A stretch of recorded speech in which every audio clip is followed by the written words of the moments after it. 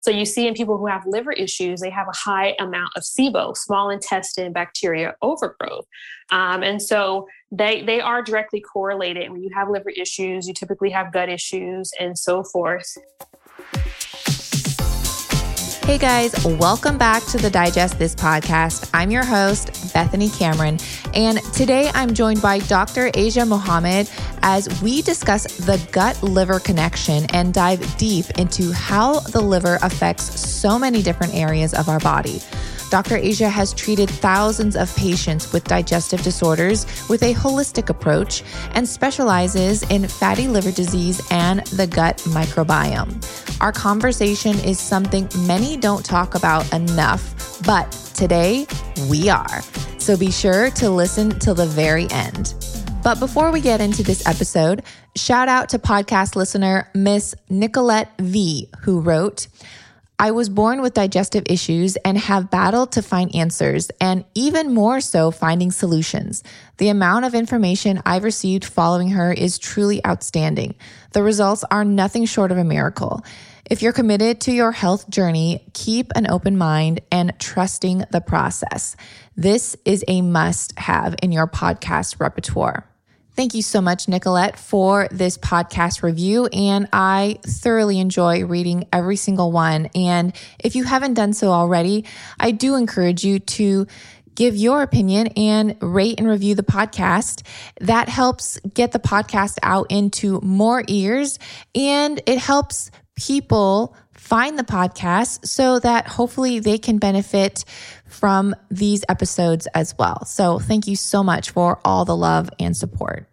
If you want a $200 Amazon gift card, all you have to do is give this show a 5-star rating and review, and I'll be sending someone this special gift.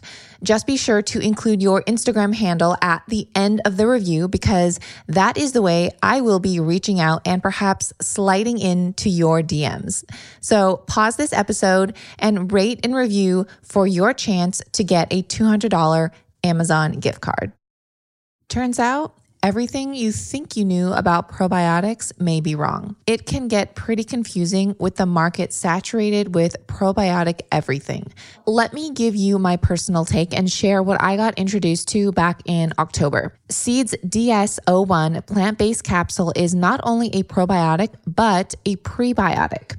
There are 24 strains of specifically formulated probiotics targeted for digestive health, gut immunity, as well as additional systemic benefits. There's actually a prebiotic capsule encapsulating the probiotic inside, which ensures that the probiotics actually make it to your colon with 100% survivability to do its job. Many think of pre and probiotics as only gut support. It does support the gut barrier, but Seeds DS-01 also supports other areas of the body for whole body benefits, skin health, heart health, and micronutrient synthesis. Healthy regularity and an ease of bloating are just a few other common perks you may experience.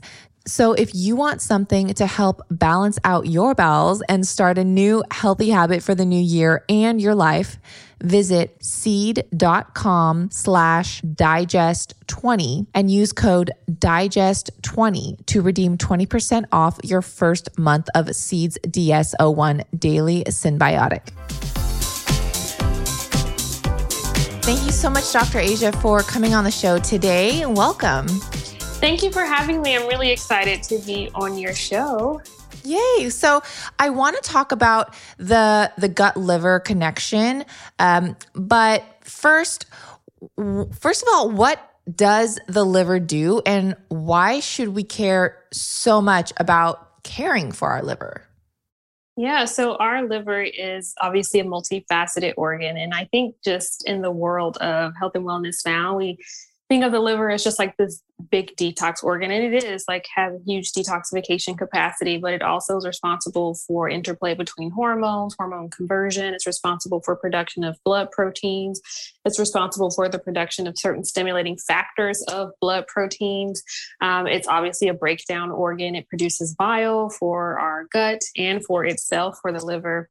It's just a multifaceted organ. I mean, pretty much there's every other organ system has some correlation or relationship to our hepatic function. It's so amazing. And so, I mean, like you said, it touches on hormones, produces proteins, blood breakdowns, and obviously detoxification. So you mentioned our bile, and let's go into our stool a little bit. So if our stool is not brown, does that mean our liver is suffering? No, discoloration of the stool can mean many different things. Discoloration of the stool can be related to liver issues or like cholestatic biliary bile gallbladder disease. It can also be related to pancreatic disease as well, which is not the liver. So it just depends on like the color of the stool, the like the odor of the stool as well, the texture, consistency of the stool, the urgency of the bowel. There's a lot of things that would allow someone to delineate kind of origin, and then you do further testing to see from where. Okay. All right. And then also let's just take it a step back. What would you say your specialty is? Is it more on gut health? Is it more on liver? Like what do you thrive on? It's kind of both. So with regard to liver, I'm specifically interested in non-alcoholic fatty liver disease, just because there's such a huge burgeoning of that now. It's been like that for the past 10 years, actually. So it's not a recent thing, but it's basically the liver manifestation of metabolic disease, right? And so you have we talk about weight disorders in our society. We talk about blood sugar disorders. We talk about lipid disorders and so forth. So fatty liver disease is kind of the liver manifestation of metabolic disease. And so it's really interesting because we're seeing it in pediatric populations now. And the insidious thing about non-alcoholic fatty liver disease is that you don't really have any symptoms with it. So pretty much if somebody has like diabetes or obesity, they're already in that category of non-alcoholic fatty liver disease. You can pretty much predict the likelihood of someone having non-alcoholic fatty liver disease based on the number of sodas they drink a day, or high fructose corn syrup sweetened beverages, which are juices, which a lot of kids drink juices. Juices is not a word, but a lot of kids drink juices, and those are things that have high fructose corn syrup in them. And we now see kids with fatty liver disease beyond juice. Processed foods as well have high fructose corn syrup. So liver and gut. I focus mostly on gut and liver. Okay. Well, I mean, let's dive into that. So, can you explain what fatty? I mean, I know you explained a little bit, but let's dive into more. What is exactly fatty liver disease? And like you were saying, now pediatrics are experiencing that. And you're also mentioning non-alcoholic fatty liver disease. So is there a quote alcoholic fatty liver disease, and what causes that? I mean, I know you said sugar, but let's dive into it.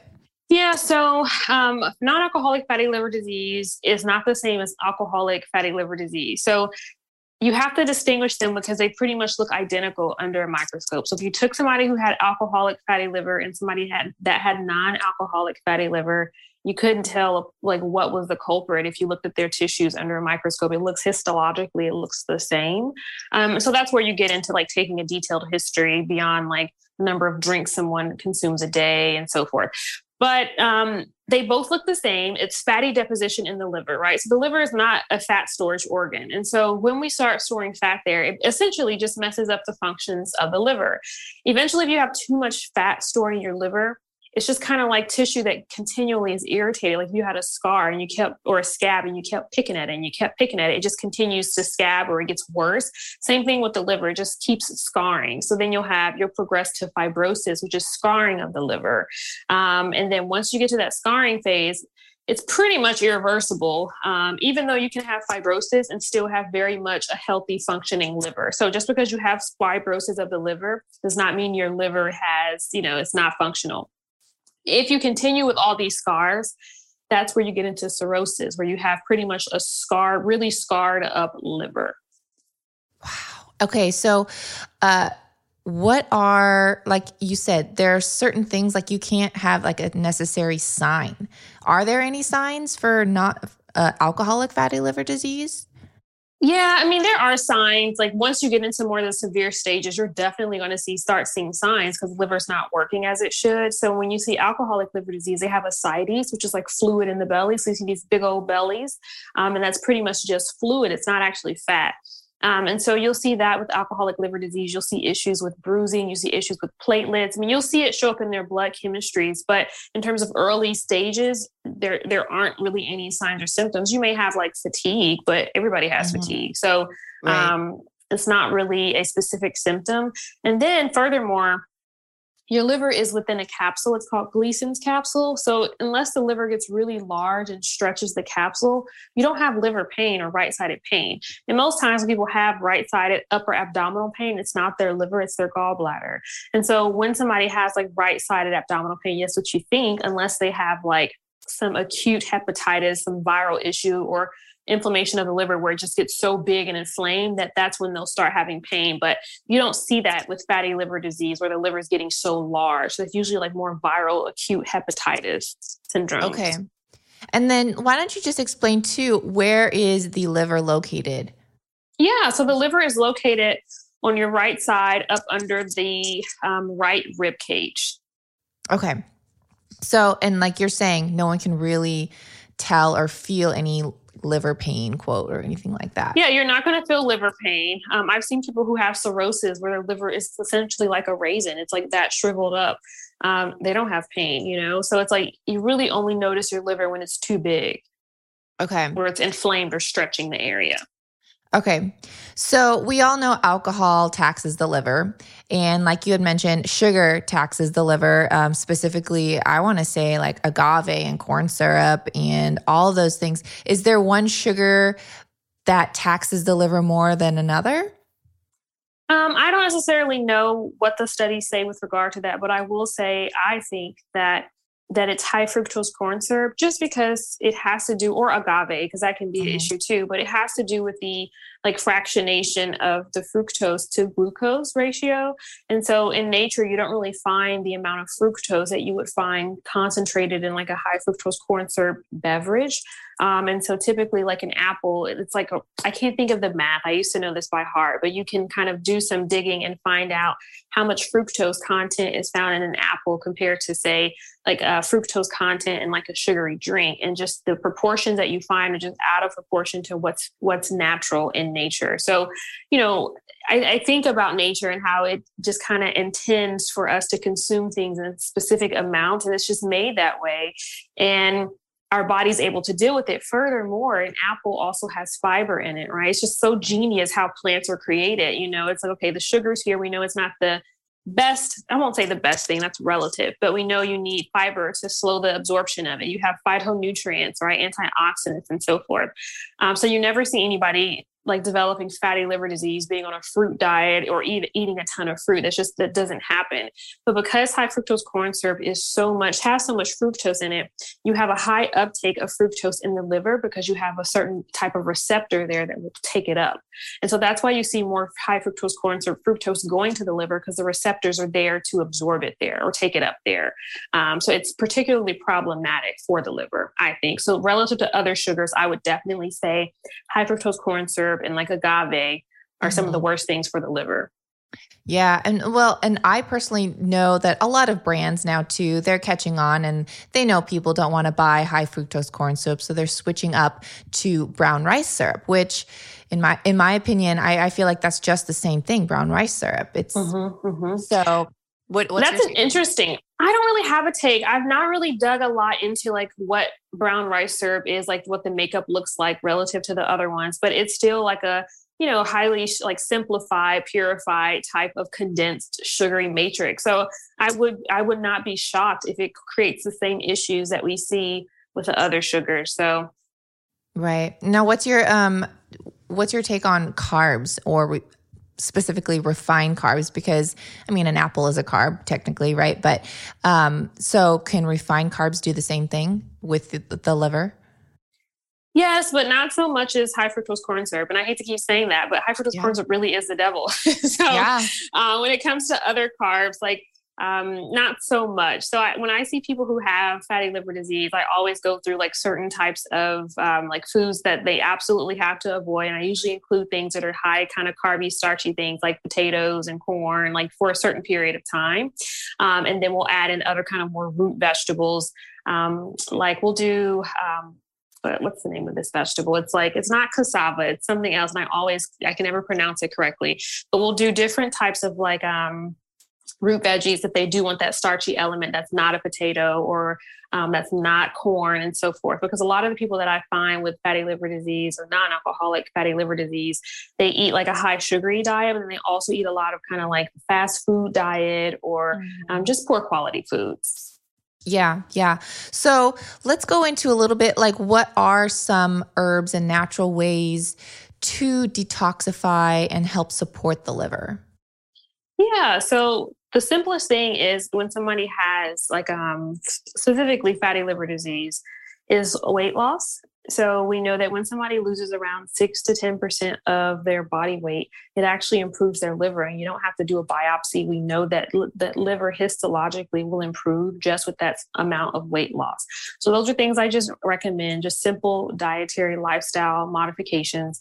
Beyond that, everybody always talks about milk thistle for the liver, but it really is such a beautiful botanical. When you look at the studies around hepatic function, you have to be careful where you're sourcing your milk thistle, because there are some studies detailing milk thistle actually being a source of like a heavy metal contamination like lead, which can negatively affect the liver. So I would say make sure you're choosing a company that third-party tests for heavy metals, pesticides, insecticides, and like bacteria or microorganisms as well. But milk thistle is amazing. It's really great liver protective. It upregulates liver antioxidant systems. It helps with glutathione in the liver.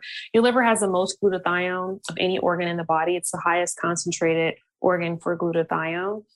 So I always recommend supporting glutathione pathways as well. Different amino acids we'll recommend as well, or glutathione therapy. I love when it comes to botanicals. There's a great Vietnamese botanical. You can't really find it anymore anywhere. It's called Gynostemma pentaphyllum. I used to have I know it's so long, but it's gyno, like gynecologist, but gyno and stemma, STEMMA. So gynostemma.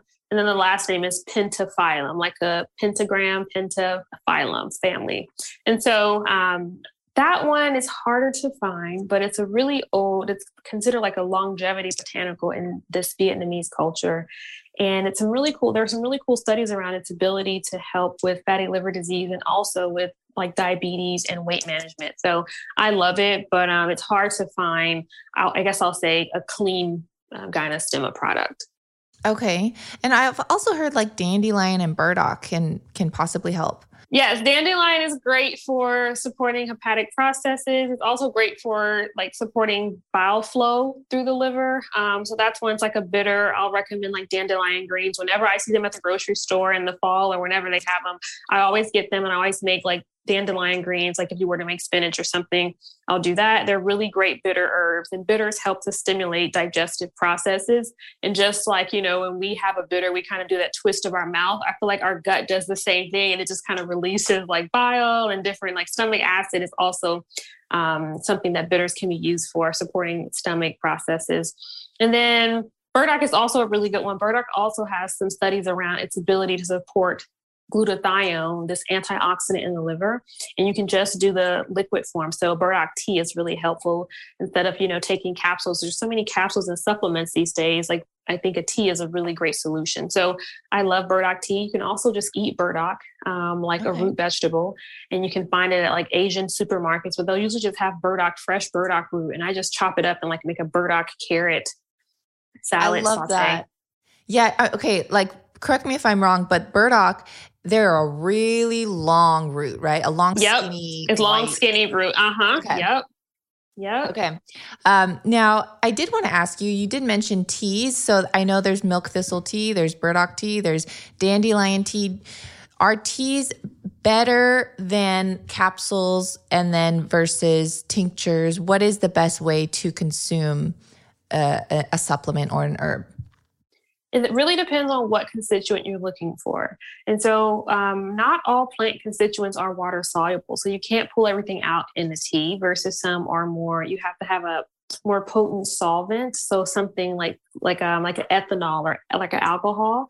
So a tincture might be useful. So for example, milk thistle is not good in a tea. You won't get the benefits, the hepatic liver benefits if you're doing a tea. You need a stronger kind of solvent to pull out the antioxidant or the molecules you're looking for. So the silymarin and the silibinin, I can never say that word, but there are constituents in milk thistle that you want to pull out, and you're not going to get them with a tea. So if you boil them, they have to be boiled, I think, at a high temperature for a long period of time. And even then, I don't think the bioavailability is there.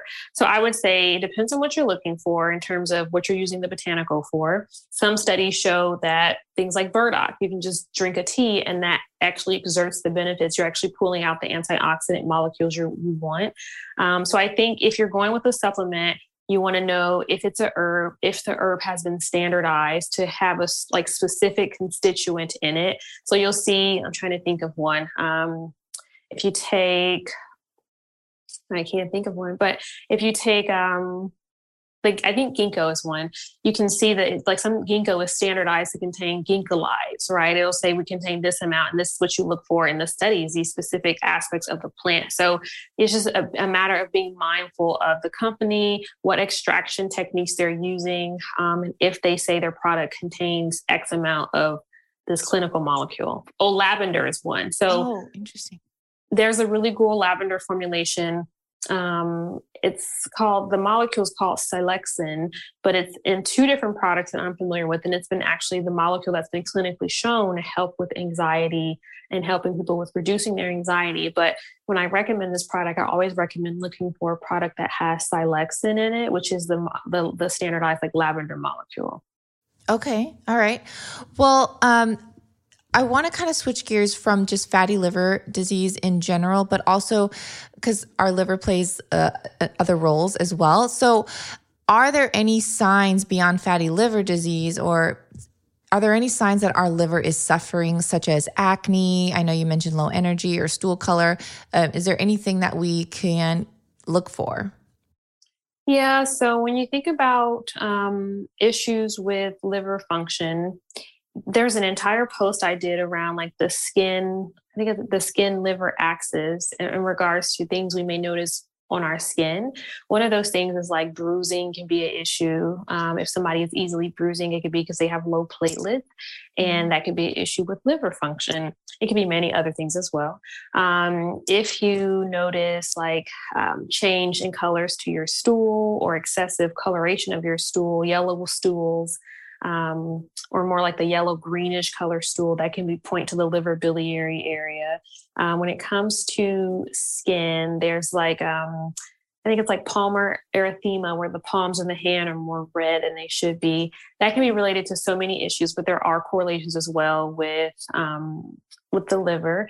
If somebody has a bronzing of their skin, that could be a liver iron storage disorder, hemochromatosis. So there are many things you can deduce from visually observing someone. If they have yellowing of the whites of their eyes, like jaundice, and that could point to some kind of cholestatic liver issue as well, where the bile is really congested.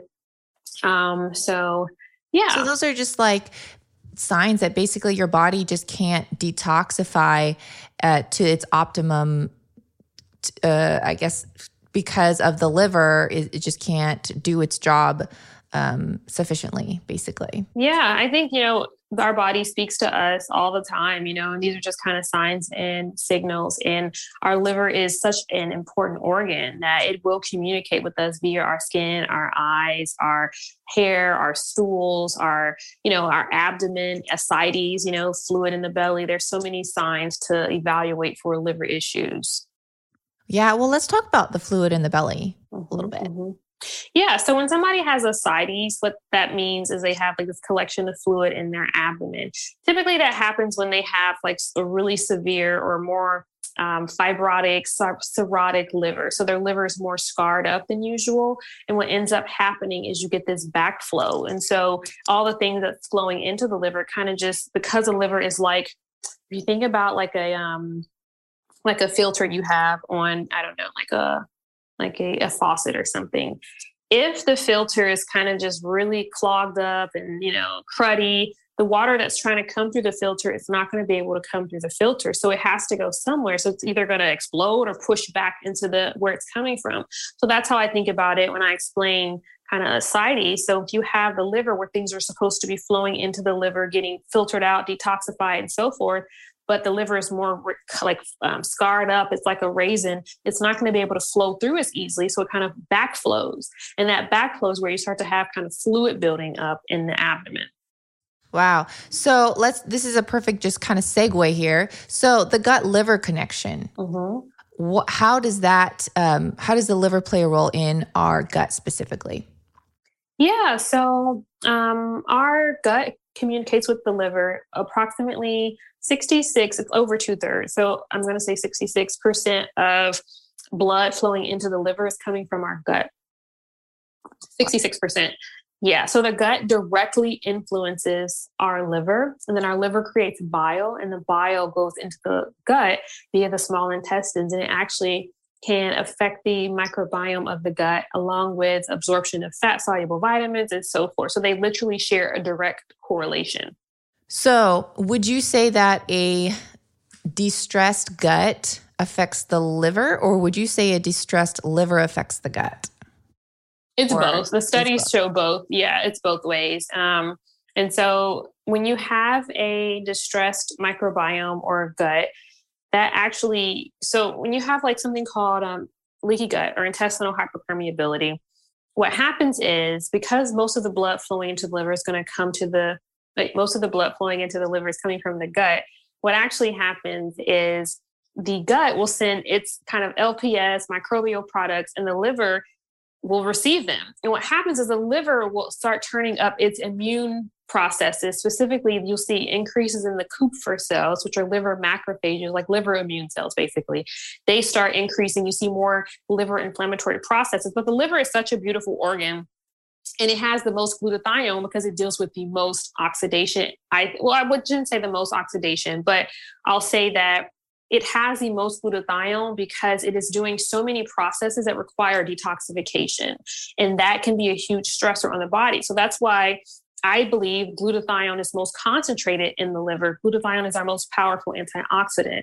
And so because the gut is influencing the liver already has like a built-in system to deal with this. But over time, if you have a continually dysbiotic gut environment, that does put stress and strain on the liver. And a lot of folks who have liver disease also have SIBO, small intestine bacterial overgrowth. And so their correlation there is thought to be associated with many things. But one of those things is bile.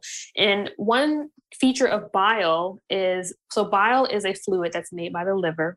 It's stored in the gallbladder. If you don't have a gallbladder, you still make bile. You just don't have the gallbladder to store it. So bile goes into the gut, and it actually can keep in balance our gut microbiome. So it has its own actions on our microbiome in terms of balancing it out. So you see in people who have liver issues, they have a high amount of SIBO, small intestine bacteria overgrowth.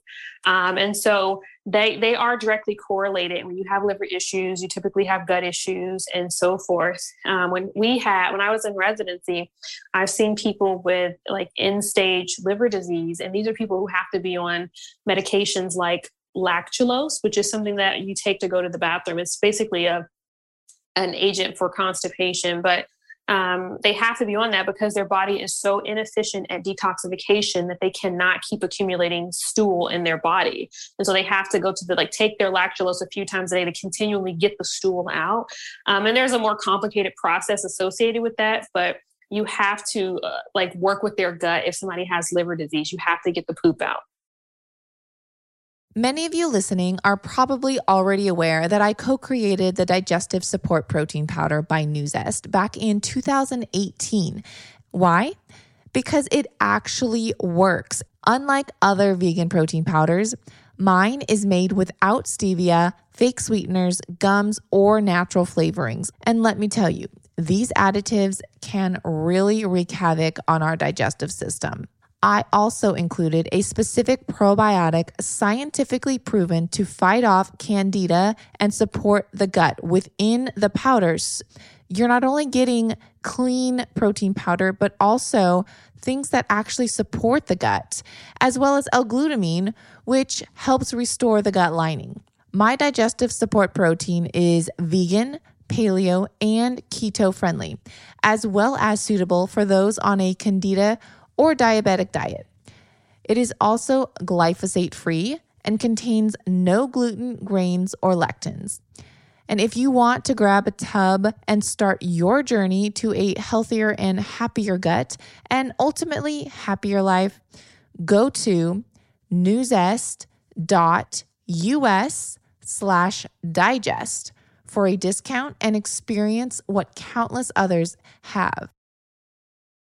Everything is just so intricate, and I feel like it all goes back to diet and lifestyle, because I feel like there's just more and more diseases and complications as this every generation comes about. I feel like we didn't have all this, hundreds of years ago with our ancestors. And now, because of more packaged foods and processed things, we're developing all these different diseases that no one ever had. Exactly. 100% agree with that. And I definitely think it just has to do with the industrialization and the commercialization of all the things. So, yeah. And I feel like also, I think the wellness space or the nutrition space in general, I feel like a lot of it is greenwashed.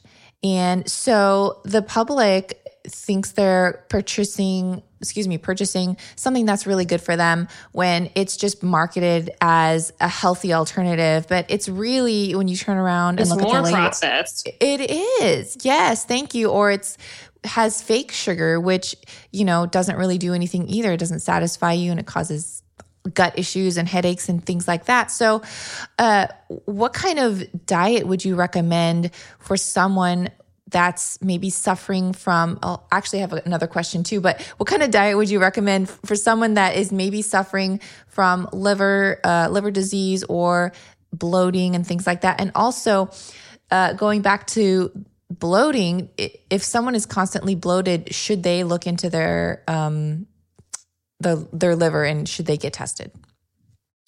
So, I know those are two separate questions. That's fine. That's fine. With regard to bloating and the liver, I have not really seen so much bloating be associated with the liver.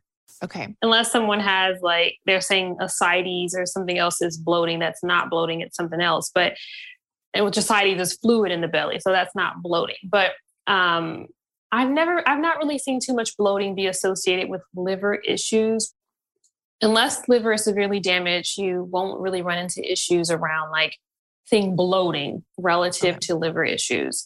But when I think of bloating, I always think of digestive processes. I think of constipation as the top cause for gas and bloating, because when you have poop just sitting out in the gut, the bacteria will eat on it like it's dessert, and they just produce gas.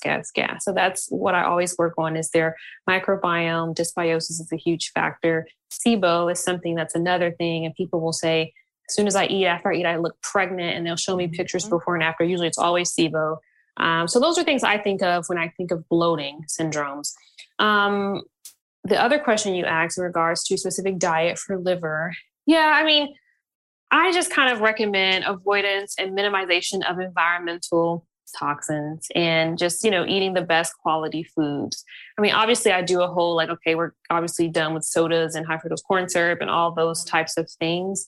But when you look at it, you want to, reduce the burden on the liver. And the simplest way to do that is to reduce the input of exogenous toxins, or toxins that we may not realize we are encountering, things like burning candles, right? Or, because breathing fragrances, because when you breathe things in, actually there's a whole gut lung axis as well. And so breathing things in, it doesn't just stay in the lungs. So I'll definitely go over just some simple housekeeping stuff around that, but reducing environmental burden. So trying to do, the most clean produce, the most clean foods. It doesn't necessarily always mean organic. I always recommend shopping with local farms. There's a farm here. They don't have the organic certification because it's so expensive, but all of their produce is really just top notch.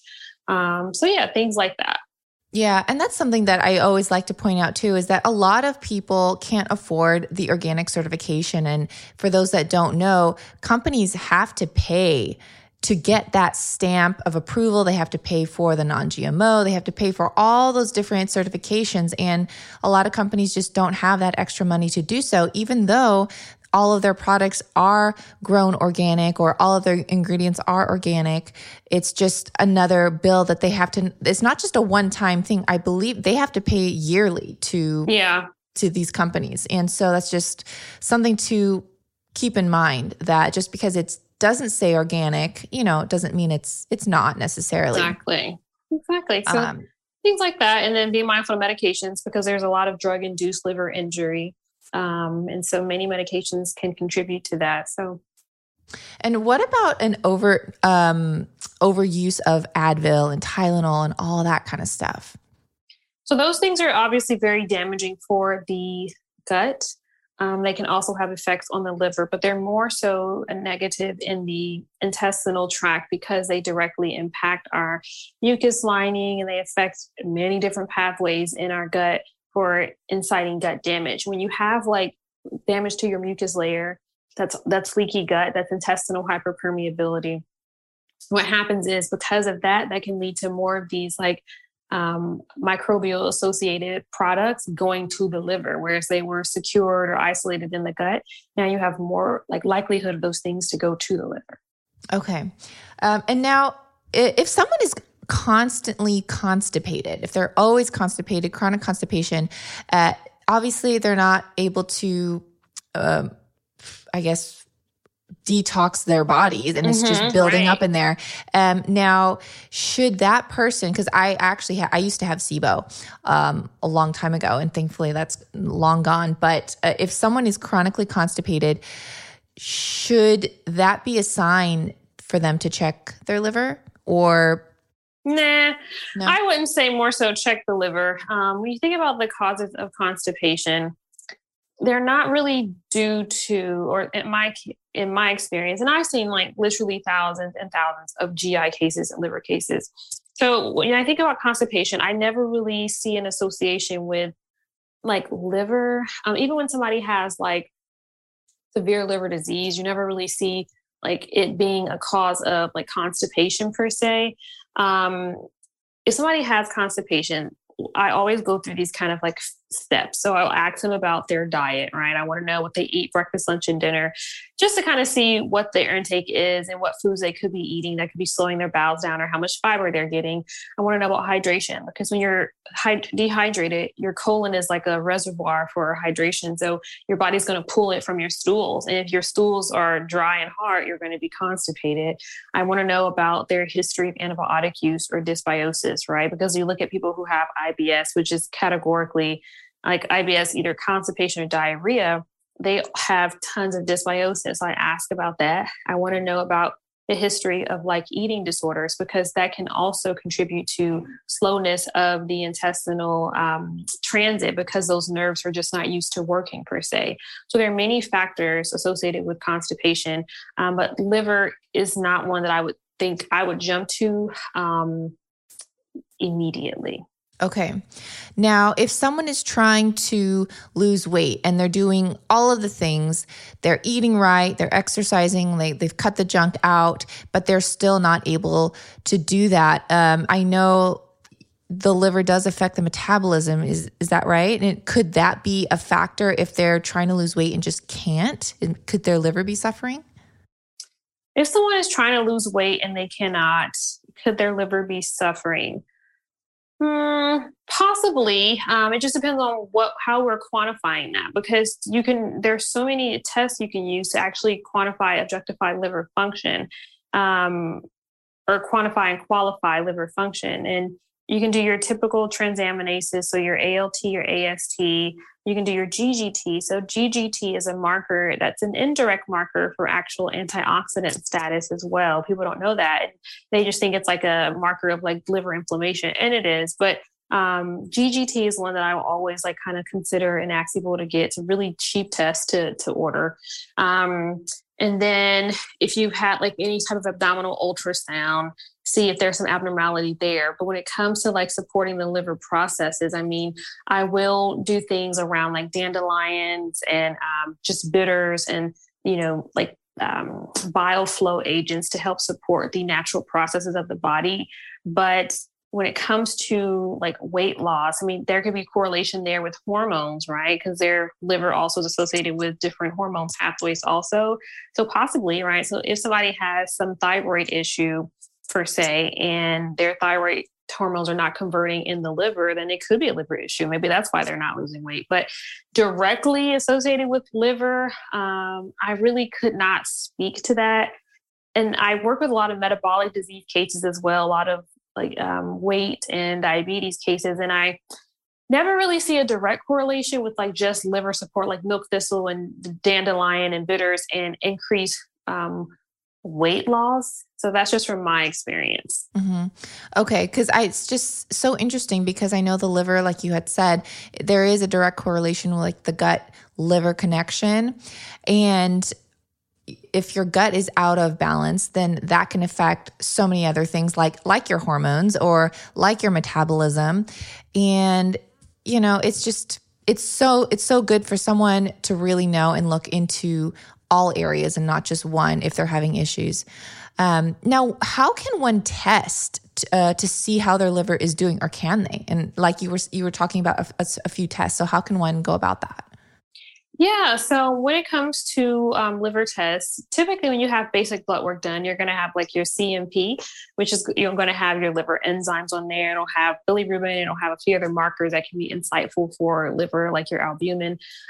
So I would say looking at your basic blood work, and then a GGT is another test that you can ask to have added on. It's specific to the liver, but it's not really sensitive, or it's sensitive to the liver, but it's not specific. So it's sensitive, meaning like we know this is liver, but it's not specific to say it's this liver issue or that liver issue. It's just kind of like one of these general markers. But if you look at the studies around GGT, it is useful for acknowledging the antioxidant status. So usually if you have like a really high GGT, it can be indicative of like low glutathione or low antioxidant status and so forth. It can also be associated with like a higher environmental toxin load for the liver. So that's something else that I will kind of look into. Beyond that, there's not like a functional liver test yet. Hopefully it's coming, but you know how we have all these stool tests now. There's not like one functional liver test that I've seen that will be useful or just an insightful test per se. But yeah. Okay. So do you have to go through your regular practitioner, or can you go to an outside lab and get these and request and pay out of pocket? Yeah, you can get them out of pocket. You can go to Ulta Labs. I think they have an independent, you can definitely order them from Ulta Labs. You can order them under a practitioner, or you can order them yourself. I'm not sure what the price difference is, or if there is a price difference doing one over the other, but you can definitely get on Ulta Labs, ULTA Labs. And they have they have every test pretty much. So you can order your ALT, your AST, you can order your GGT, you can order the other like albumin, your bilirubin, you can order all these markers there, alk phos, you can order all of these things there.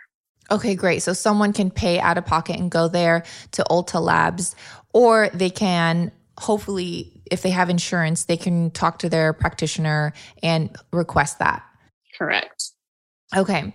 And now you did mention about home care and things that are around our environment. And so what should we be doing to make sure that our liver is not toxified by whatever we are experiencing, whether that's scents or soaps or things like that? I would just say, like you just said, scents. So just minimize the artificial scents as much as possible. Even I think essential oils can be excessive sometimes if they're used all the time. And, when you think about even essential oils and how they're just super concentrated, like in nature, you don't find a bottle of lemon essential oil, hanging out in the tree. You just don't, because it's still a chemical compound. So I would say be mindful of the amounts of any types of natural oil products or anything you're breathing in, if you do use candles or incense, I always recommend people put them by the window and crack the window. If you just love this scent and it reminds you of this time in your life, that's fine.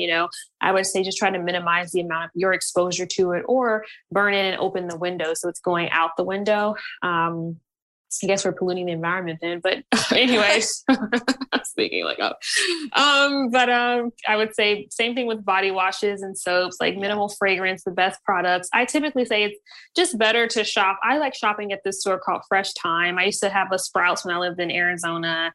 Just shopping at like kind of local health related stores. You'll find a better variety of clean products that I think would be to your liking versus like shopping at like a big chain store. So those are some thoughts around that. And then like when it comes to foods, like shopping at co-ops or, going to the local farmers market and talking to the farmers about what their produce and products are like, chemicals they use. Those are great tips. And something I like to do, I don't really like to burn candles either myself for many reasons. One, sense, and two, I feel like they're dangerous. I'm like, what if I leave the room and it's like going to catch a fire or something? Yeah. But something that is helpful too is I get like a little, not teapot, but like a little pot on the stove, and you can put in lemon rinds, you can put in cinnamon, and you can just boil that, and it just makes your house smell amazing. It does. So what are those other ones? Cloves. Even if you can get like whole cloves. Yeah, I love putting some cinnamon sticks in a pot, and I'll just leave it on. It smells so good. Perfect. Yeah, that's so easy, and it's a lot cheaper too. So agreed. Those are some great tips. Now, can we touch a little on water, and not just drinking water, but also what we shower and things like that, and how that affects us? Yeah. So, when you think about water, it obviously gets absorbed across our skin, right? And so, even showering, I was approached the other day in my neighborhood. I guess they're saying there may be lead pipes that our water is running through in our neighborhood. So they want to replace those pipes. And so, these things can be absorbed across our skin. And so I think, just testing your water, you can get these like, parts per million kind of total dissolved solid meters from Amazon, like $10. And so they're just little bitty meters. You stick it in your water and it'll tell you how many parts per million of total dissolved solids. So total dissolved solids is like a combination of all the things that could be possibly in the water. Pollutant agents, it can be even medications, right? But they're not specifying what types are in there. They're just saying these are the dissolved parts in these waters. And so pretty much you don't want your water to have a ton of total dissolved solids contained within it. And so there are certain stipulations that are set. So you have heavy chlorinated water in our areas, or the city waters are heavily chlorinated to kind of get rid of this and neutralize. But you can totally check out the amounts of total dissolved solids in your water. There shouldn't be like too excessive. I think mine is like around 200 for the city water, but my friend in Arizona, hers is like 600 every time she tests her water in Arizona. And so for that, I'm like, you should definitely have a filtration device on your shower, the water you bathe. Well, I don't drink my faucet water, and I didn't think that was still a thing, but it is a thing, and I think if you're going to drink faucet water, you need to be making sure the water is filtered. Yeah. And I think there's websites. I'm just trying to look it up. I know there's a few. You can go, I think it's ewg.org. And you put your zip code in. Yeah. It's like ewg.org/tapwater, I think. You can put your zip code in and it'll tell you what's in your water where you live. You'll see a lot of like, what do they call them? Like chemicals that they use to, I guess, make the water safe, reduce like microbes and microorganisms. So you'll see a lot of those in there. Things like chlorine, things like, I'm not sure they use bromine, but you'll see a ton of like chlorine and chlorine related compounds on that list that they deem as safe, but I don't really know if it's safe. But sometimes you'll see also, I think there was arsenic in my water, a high amount of arsenic. And I was like, good grief. So yeah, it's really jarring when you actually start digging into the environment and what we're exposed to and how these things affect our health. There's actually studies around fatty liver disease and heavy metals as well. Oh man. Yeah. And I, for my drinking water, I use an AquaTrue water filter. Yeah, I use AquaTrue too. Okay. Is it AquaTrue or AquaTrue? Honestly, I don't even know because there's another like, company called Aquasana and I always get them mixed up and was on the wrong website. So maybe it's AquaTrue. I don't know. I'm like, have I been saying it wrong this whole time? But I love that water filter, and it literally filters my tap water. And it filters it so well that it takes all the minerals out and even the good ones. So I have to put back the good minerals, which I'm fine. But it's so important, the water, the quality of water you're drinking, and also, what you're showering in. And I know it's hard to just get away from everything. I mean, even the smog and the toxins in the air. I know. I mean, you do what you can, right? But I try not to freak out about it too much. Like I do have an air doctor that I use and to clean the air inside the home. And I have the AquaTrue, however you say it. I have that device and I just try to minimize things. And there are like incense that I love, but I don't buy them and I just just leave them. But I do like some of the smell goods and I totally understand it. But it's just for me, like, I think if I was like 100, I wouldn't care. I just do anything I wanted to do. I would burn all the incense. Who cares? Right. But it's like, I have so much life to live. I guess, I need to be mindful of these things. Well, yeah. And you want to live not just live a life, but you want to live a good quality life, and that goes to another thing too, because with all these different things and hearing X, Y, and Z that's happening, it's very easy to stress over it and to like over stress about every little thing. And I feel like stressing about it can cause issues as well. Exactly. I agree 100%. And there are also so many issues with access to resources, and so that's something that I'm really passionate about. And it's just when we talk about these things also in the health and wellness space, there's an entire group of people, a majority of people who just don't have access, to some of the things that we are even aware of, when I talk to certain people in my community about, like air doctors or air purifiers in the home. It's like, why would I need that? So I think education goes a long way. And then access to just safe environments to walk outside and get sunlight every day. Like that's the thing that's not available where I live. I would never walk outside in my neighborhood ever. And so I just think also we have to be mindful of, discussing ways that many people can benefit from these simple tools that they may seem simple, but may not be so simple for other people. No, I totally agree. I love that, Dr. Asia. Now, before we close, what would you recommend, or what are maybe the top 3 things that you would tell someone to start or pivot their health journey? I would say the first thing would be something related to the mind. I'm a really huge advocate for mind-body medicine. And I just think everything starts as a thought in the mind and manifests later on in some capacity in our body or in our life.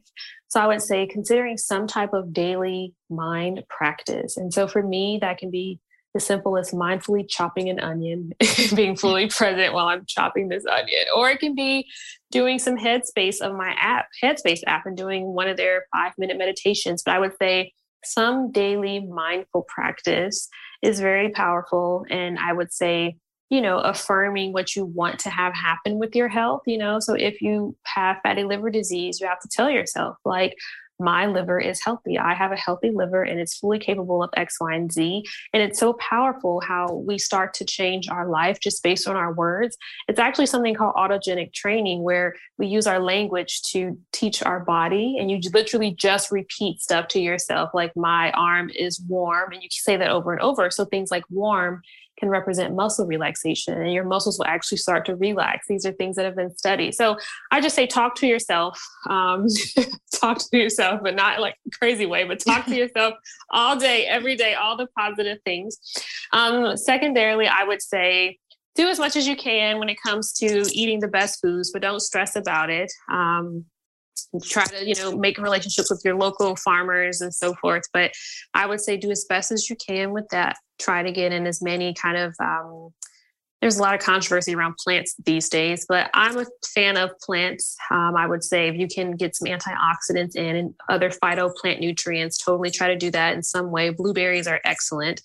I would say the last thing is go to the bathroom, strive to go to the bathroom every day.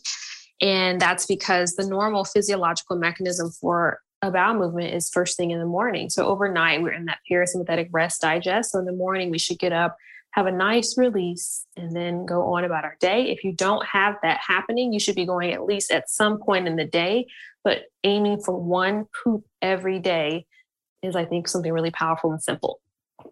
Yeah, that's amazing. And this is, I feel like my listeners are not, we talk about poop all the time. So, but that is true. I feel like once you have a good release, that releases hormones, excess hormones in your stool, other toxins. And so there's been instances where I myself have felt so toxic and I've had a bowel movement and like immediately my head feels clearer. Exactly. I understand exactly where you're coming from. Like there are times I have a headache and I already know my body is like, I need to go to the bathroom. And as soon as I go, the headache is gone. Like I totally understand where you're coming from when it comes to having a nice release and what that does for your peace of mind and your mental health.